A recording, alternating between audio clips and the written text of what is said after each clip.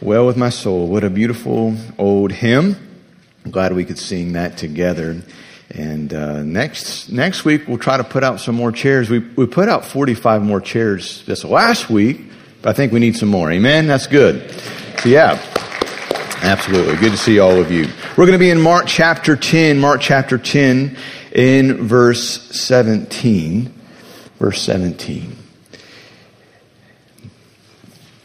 This is kind of a standalone message about surrender and how there are some things that in life you cannot buy. And it says in verse 17, as Jesus was starting out on his way to Jerusalem, a man came running up to him, knelt down, and asked, "Good teacher, what must I do to inherit eternal life?" "Why do you call me good?" Jesus asked. "Only God is truly good. But to answer your question, you know the commandments. You must not murder. You must not commit adultery. You must not steal. You must not testify falsely. You must not cheat anyone. Honor your father and mother."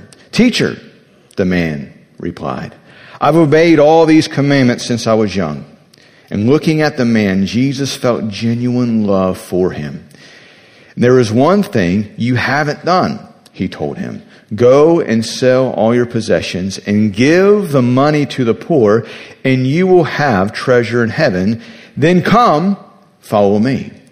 And at this, the man's face fell, and he went away sad, for he had many possessions. Let's pray.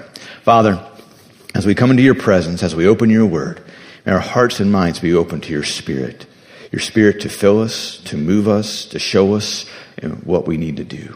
God, we love you. We're thankful that you're always near us, and that if we feel far away, as your scripture says, that we can draw nigh unto you, and you will draw nigh unto us. In Jesus' name we pray. Amen. Several years ago, there was a show called The Biggest Loser. I believe it's still on the air today. Started watching it the first couple of seasons, and I kind of just stopped watching it. But it's a neat show. It's a show, if you're not familiar with it. It's about different people on the program, contestants that get together, and they are working out. They're watching what they eat in an effort to lose weight, but as well they are competing for a grand prize. And whoever loses the highest body percentage of their weight in a certain period of time, they will win at the end. There was a man in season 9 named Michael Venturelli, and he was the biggest loser in season 9. This 30-something Chicago DJ went from 526 pounds and lost 264 pounds. He lost approximately just slightly over 50% of his body weight. Literally, he came out of that show, of that program, half the man in which he was. And so we see here in the Gospel of Mark, we see a man who has it all together, at least on the outside. We see a man that is young, he's rich, and he's a ruler. He has some power, he has some authority. Now, we call him the rich young ruler because this story is in the book of Matthew, Mark, and Luke. Matthew says he was young, so which means he was under the age of 40. Luke tells us he was a ruler. So, and here we see, we put together he was a rich young ruler.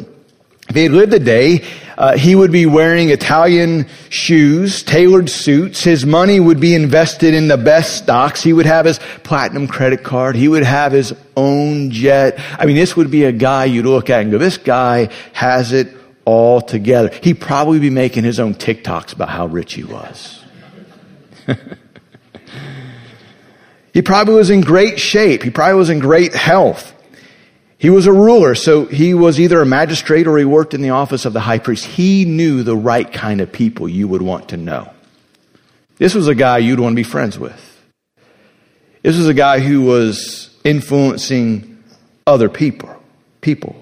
So how did he wind up being, I guess you could say, the biggest loser? The biggest loser in the sense of not that he lost to win, but he missed out on all that God had for him simply because he wasn't willing to give up his idol. You see, nowhere in the Bible does it call money evil. That oftentimes gets misquoted. We need money. Many of you will leave after church and you'll go eat somewhere. And you're going to hand them over money, your card. You're going to have to pay for it, unless you're trying to, dash and run, like you're trying to get out of there. That's not a good testimony. Don't do that.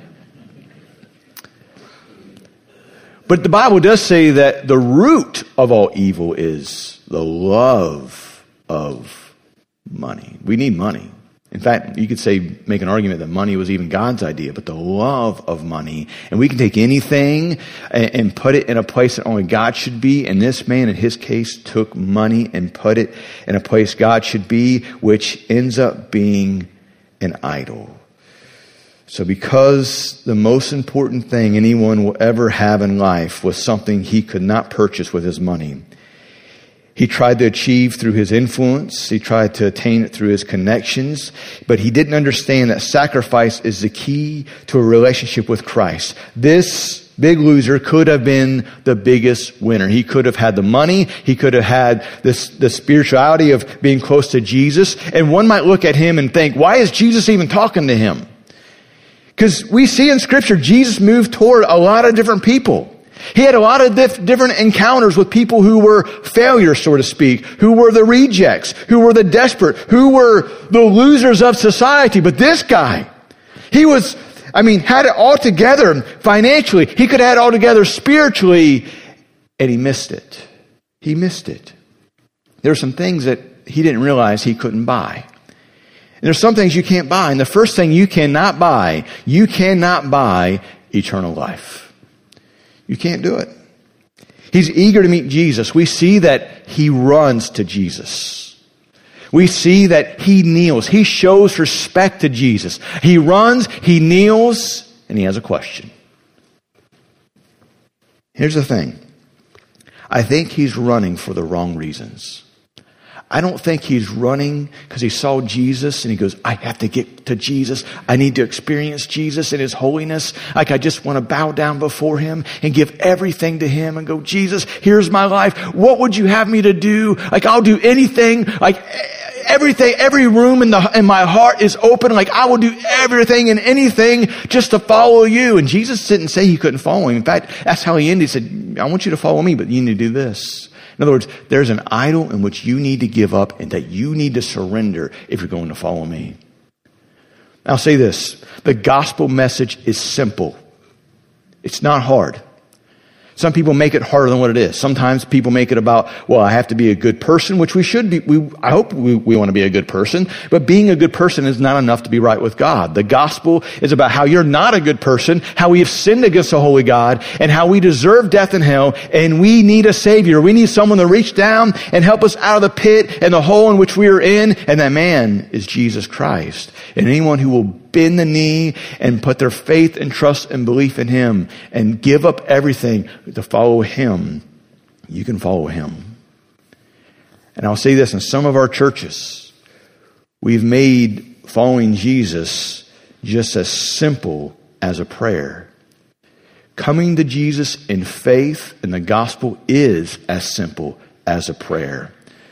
But we've made it almost so like you just pray this prayer and you just need to give up nothing. And so what we have in some of our churches, and maybe even in your case here, whether you're watching or here, your life, if you're really honest about it, is no different than it was before you met Jesus. And that is a problem. And Jesus even warned about that. He said, hey man, there's going to be some who are going to come face to face with me. And they're going to go, I called you Lord. I tithed. I went to church. I did this. And he's going to say, I never knew you. I never knew you.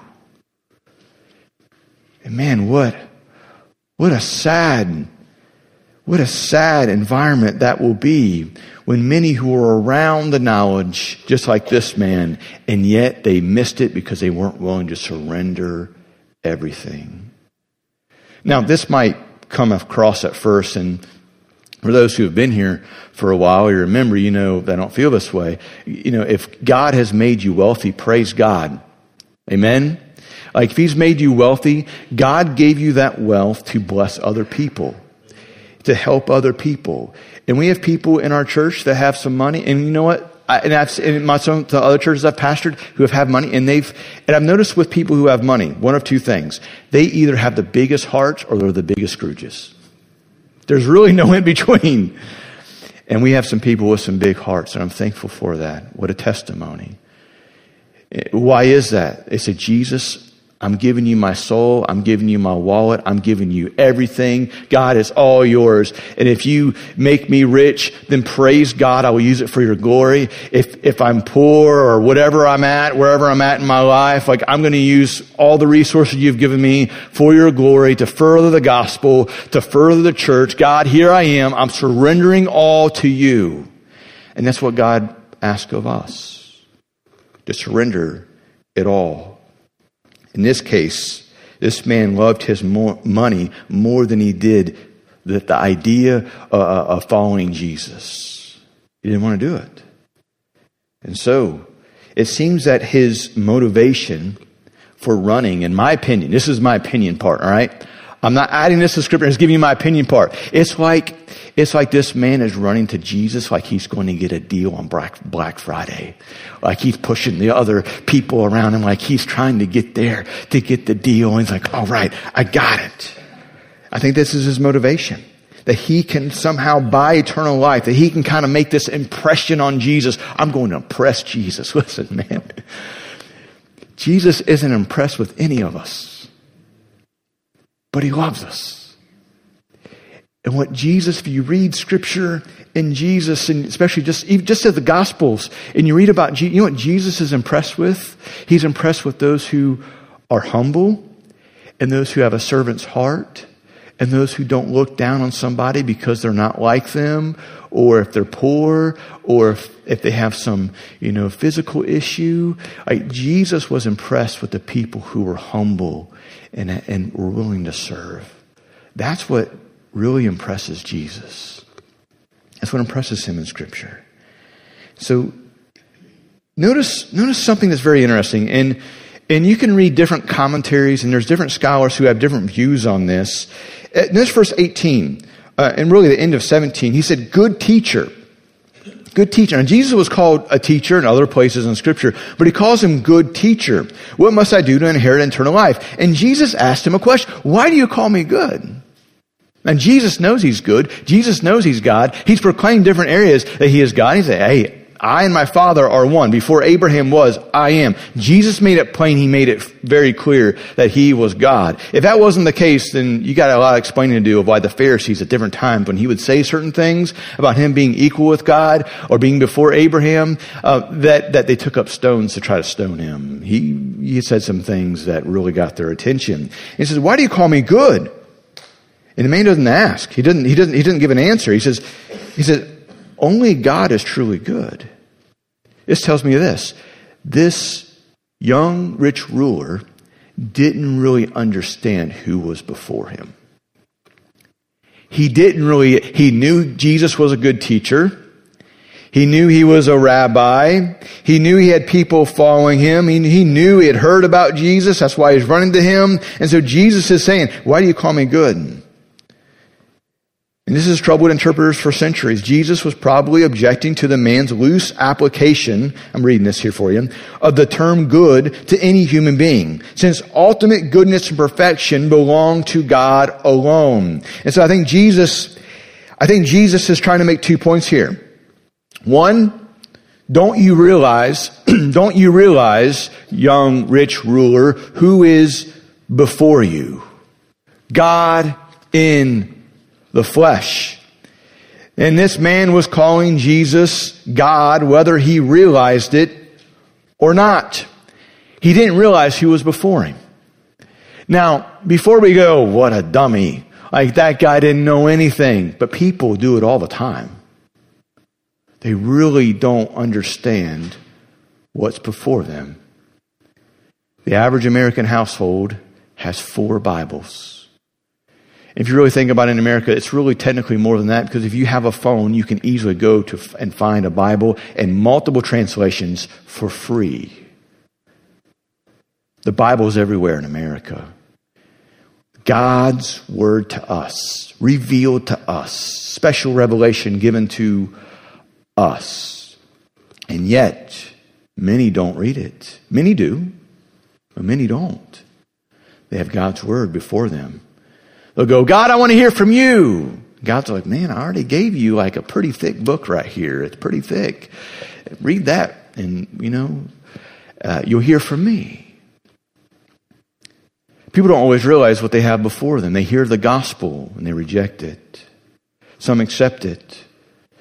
Then we'll look around and they have, as children, have been, drugged to church, You've heard that saying, like, I was drugged as a kid, drugged to church, drugged to school, drugged here, drugged there. It's good for you. It builds character, amen?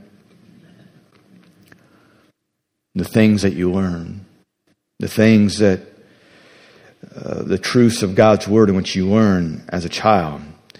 You see, eternity is in the heart of everyone. He wondered about his eternity. The fact is, every person wonders about their eternity. Why? Because God has put eternity in the heart of every single man, woman, and child. We've seen it throughout history. Ponce de Leon found the fountain of youth in St. Augustine. Lived there in St. Augustine. You can go and you can drink from it, sip from it. And if you've tasted the water in Florida, it tastes awful.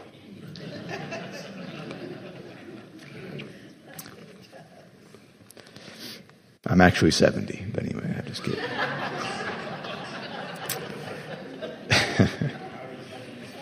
But even from movies, Indiana Jones and The Last Crusade, where they're trying to find the Holy Grail, the cup Jesus and his apostles drank from at the Last Supper, and at least in the movie, right? This is not in the Bible, but in the movie of where Joseph of Arimathea caught the blood of Jesus in the cup, and so on and so forth. And if you've seen the movie Indiana Jones, father gets shot, Sean Connery, and he has to get, he chooses wisely the right cup, and he gets the water, and before he drinks it, realizes he needs to heal his father, and it's just make-believe, but it just shows us in our movies. It's in our history. We saw this last week. A good example. My beloved Cincinnati Bengals playing the Buffalo Bills. I'm all excited. I'm ready for the game, right? I'm watching. We're up 7-3. And then boom, Hamlin, that cornerback, gets hit. And he falls.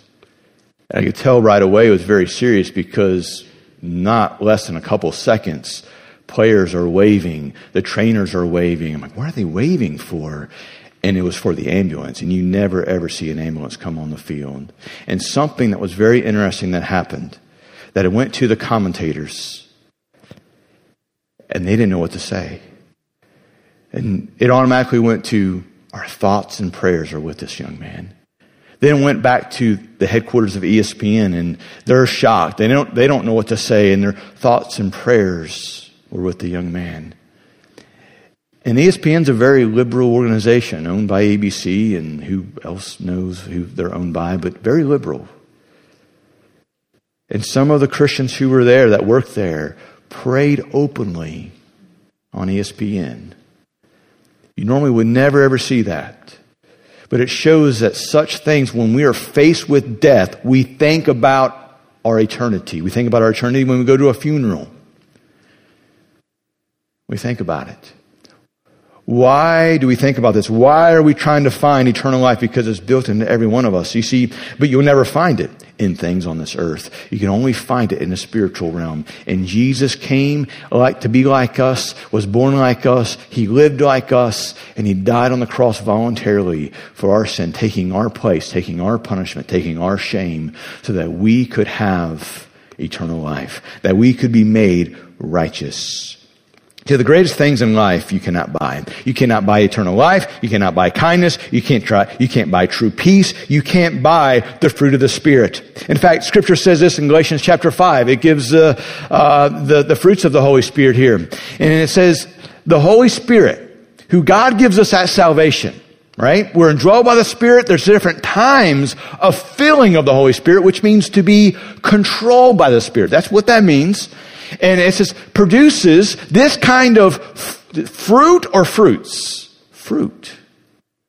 It's not that you can just pick and choose what you want the Holy Spirit to grow in your life. He's growing all of this fruit in our life. Love, joy, peace, patience, kindness, goodness, faithfulness, gentleness, self-control. There is no law against these things. Why is there no law against these things? Because you can't buy them. No one has enough money to buy these. You can't buy them. There's no price on them. They come from the Lord.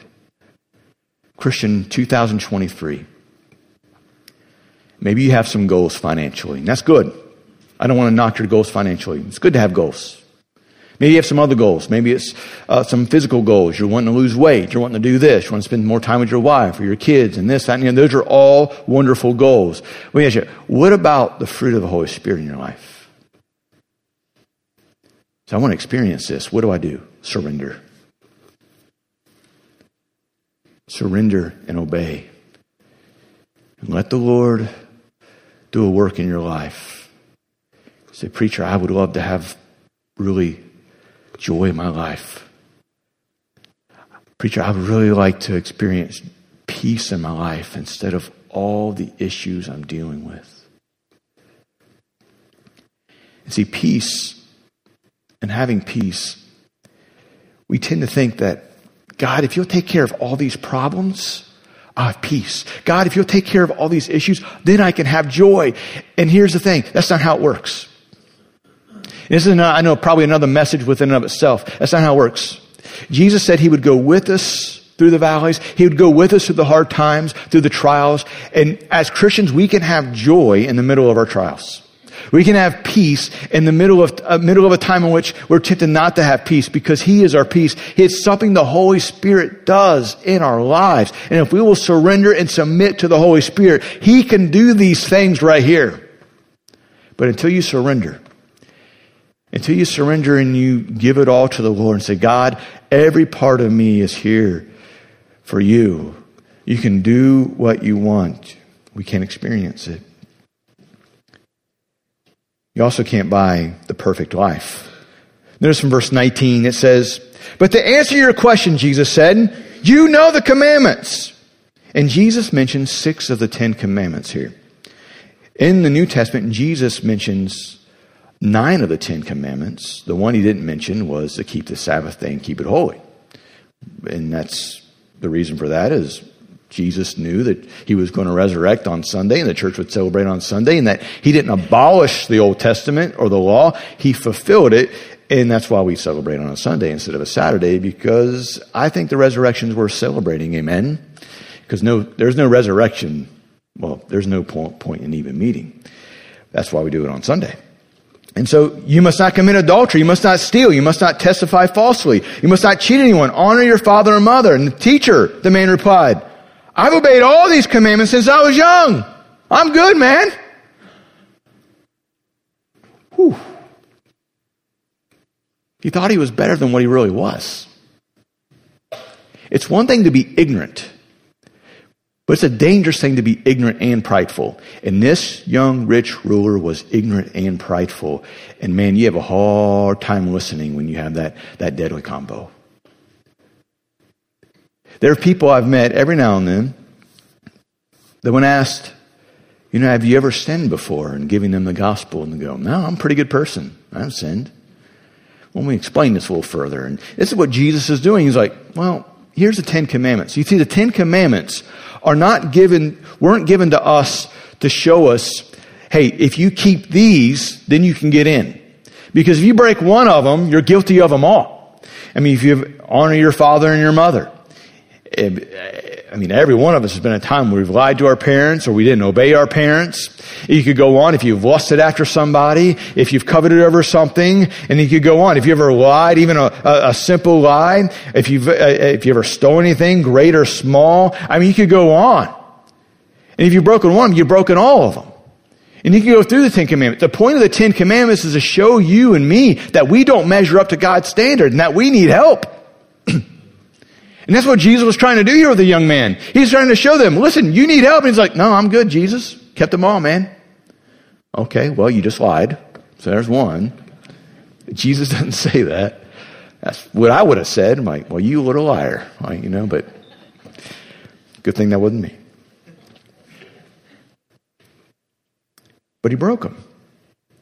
This is kind of the guy who would say, when asked in a job interview, what is your strengths and weaknesses? His weaknesses, he would reply, my only weakness is caring too much about my strengths. That's kind of like his mentality, it seems. And this guy had the mindset that many people do. I think I'll just try to get better before I go to church. I'll clean myself up enough before I give my life to Christ so I'm not too embarrassed. And listen, we can never be clean enough.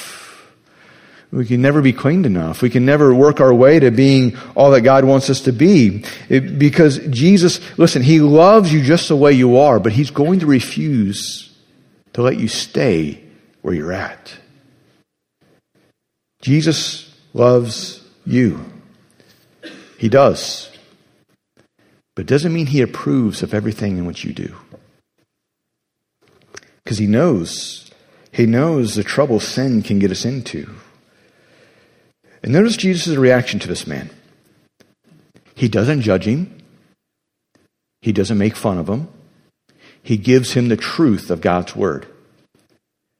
Notice what he does next. He says, looking at the man, Jesus felt genuine love for him. There's still one thing you haven't done. Still one thing. There was an idol that was in this man's life, and Jesus knew it. And you may think, man, does Jesus really love me? Jesus has genuine love for you. See, but I've done this, I've done that. You know what kind of person I am. And I may not know, but Jesus knows. And this man right here was ignorant and prideful. And Jesus felt genuine love. He didn't judge him. I love what Scripture says. We know John 3:16, but John 3:17 says, God sent His Son into the world not to judge the world, but that the world through Him might be saved. Jesus wants to save you. That's why He came. That's why He came. And anyone who will surrender and bend the knee and confess and make Jesus their Lord, He will save. He will save. He will change. See, you can't buy righteousness. Notice with me in verse 21. Looking at the man, Jesus felt genuine love for him. There's still one thing you haven't done. Go and sell your possessions and give the money to the poor, and you will have treasure in heaven. Then come, follow me. And the man's face fell. He went away sad, for he had many possessions. He is there before Jesus. He's before the King of Kings and the Lord of Lords. God in the flesh saying, you. I want you to follow me. I want you to do this, and I want you to come follow me. What an invitation. We don't know the name of this man, but I believe if he had given up everything, so I'm going to follow you, we probably know the name of this man. He misses the deal of the century.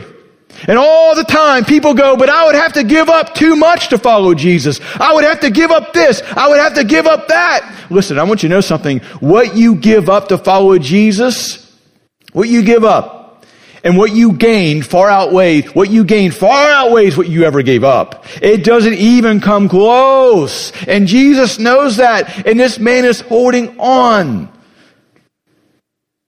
And we do it all the time. Houses get old and they eventually have to be torn down. The electronics in which we buy, when we're on like iPhone 20 or something like that. I mean, people waited in line for the first one, and they'll wait in line for the next one, and it will go obsolete, and they'll get rid of that one, and we'll have something new. I remember when I worked at Circuit City, and I remember selling those Hitachi Ultravision TV, 65-inch, and I thought, I want one of those. I'm selling those to people, and I'm like, man, I want one of those. This big, beautiful screen and big old box TV. You fast forward 15 years, and they have them at the end of their driveway with a sign saying free on the TV. As I drive by and go, man, I wouldn't want to pick that up. You know, the things in which we value in the moment can easily be obsolete in the near future. And Jesus looked around and said to his disciples, how hard is it for a rich man to enter the kingdom of God? This amazed them. But Jesus said again, dear children, it is very hard to enter the kingdom of God. In fact, it is easier for a camel to go through the eye of a needle than for a rich man to enter the kingdom of God. The disciples were astonished. Then who in the world can be saved? They asked. And Jesus looked at them intentionally and said, humanly speaking, it is impossible, but not with God. Everything is possible with God.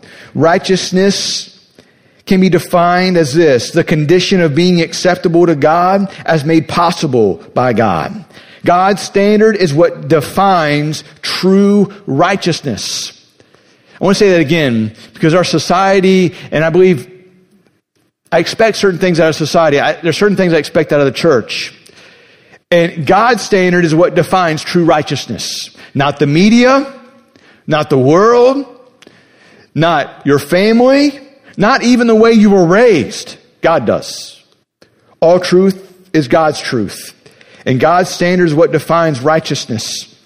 And His power is what enables it. And unless God is its author, we will never possess righteousness. No amount of man-made effort will result in righteousness. To be righteous is to be right with God.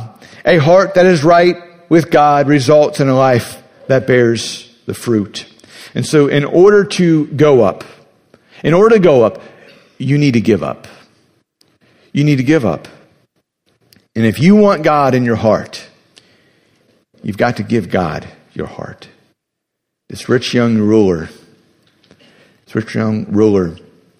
he wouldn't trust Jesus with his soul because his wallet was his God. He was righteous but far from God. He was religious but far from God. He was religious but had never repented. He was religious but he was self-righteous. Therefore, he never experienced the righteousness of God. Romans 3 tells us, for everyone has sinned, and we fall short of God's glorious standard. We fall short of what heaven requires. It's perfection. So, preacher, none of us are perfect. How does anyone get into heaven then? Are there people in heaven now? Yes, there's people in heaven now.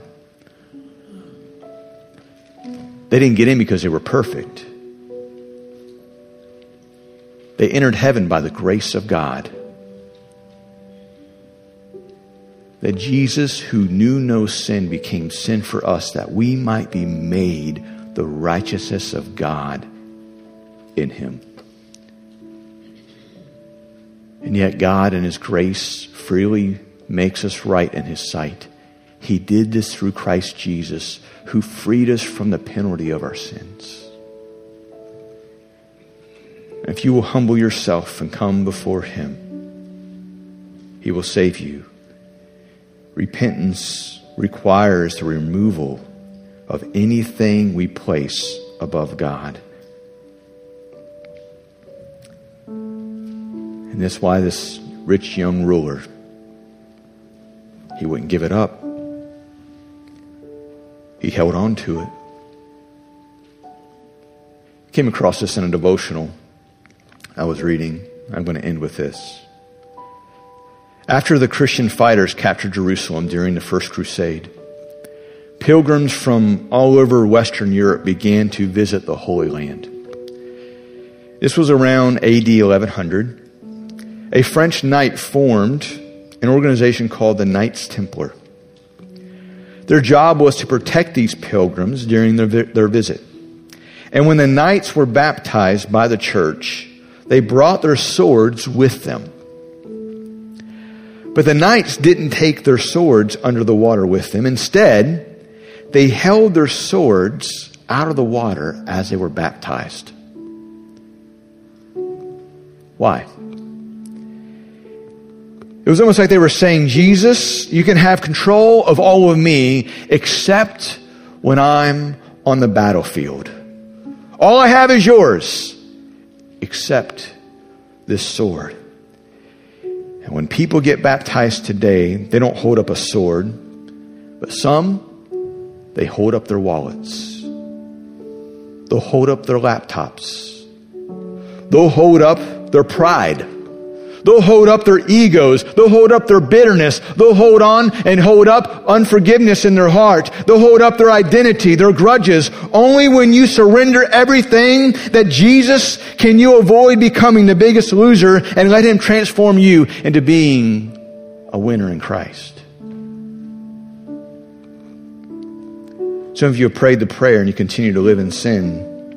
You continue to live just like you were before you met Jesus.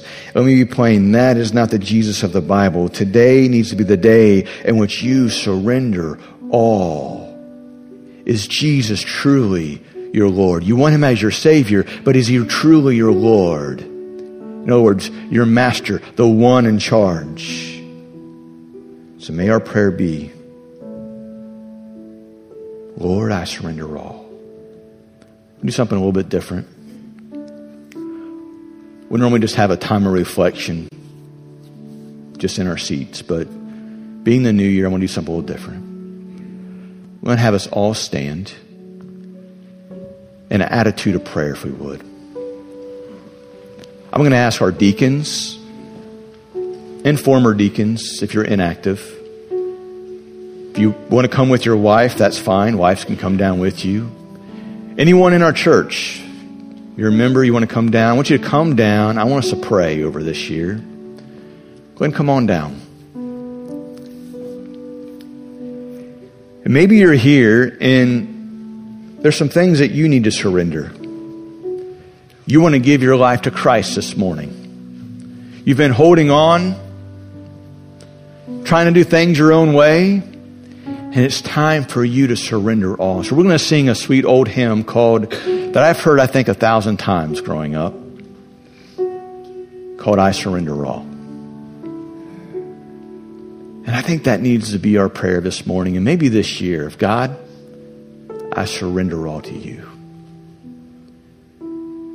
Brother John's going to lead us as we're in an attitude of prayer. If you're here this morning, you want to give your life to Christ, will you come down? I will meet you personally. I'd love to pray with you. There's more than one of you. We have some deacons down here that would love to talk with you as well. So as we're in an attitude of prayer, John's going to start singing. You want to give your life to Christ? Man, today is a perfect day to do so. Come on down. Come on down.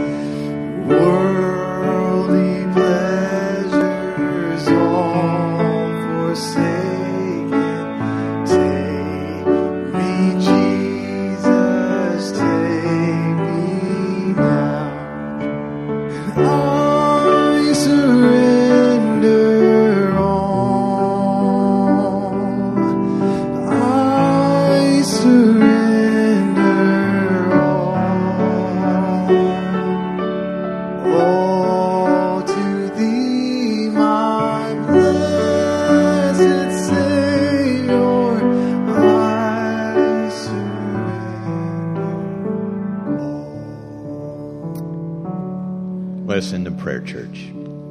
Our Father, we surrender all. We're thankful that you love us, you care for us, you know every detail about us. Lord, any idol that we have in our life that's getting in the way of us serving you, from experiencing the fruit of the Spirit in our lives, pray that we'll repent of it, we'll give it to you, and surrender all. Lord, be with us in 2023. May you shine your favor and light upon us. In Jesus' name we pray. And everyone said, Amen. God bless you, church.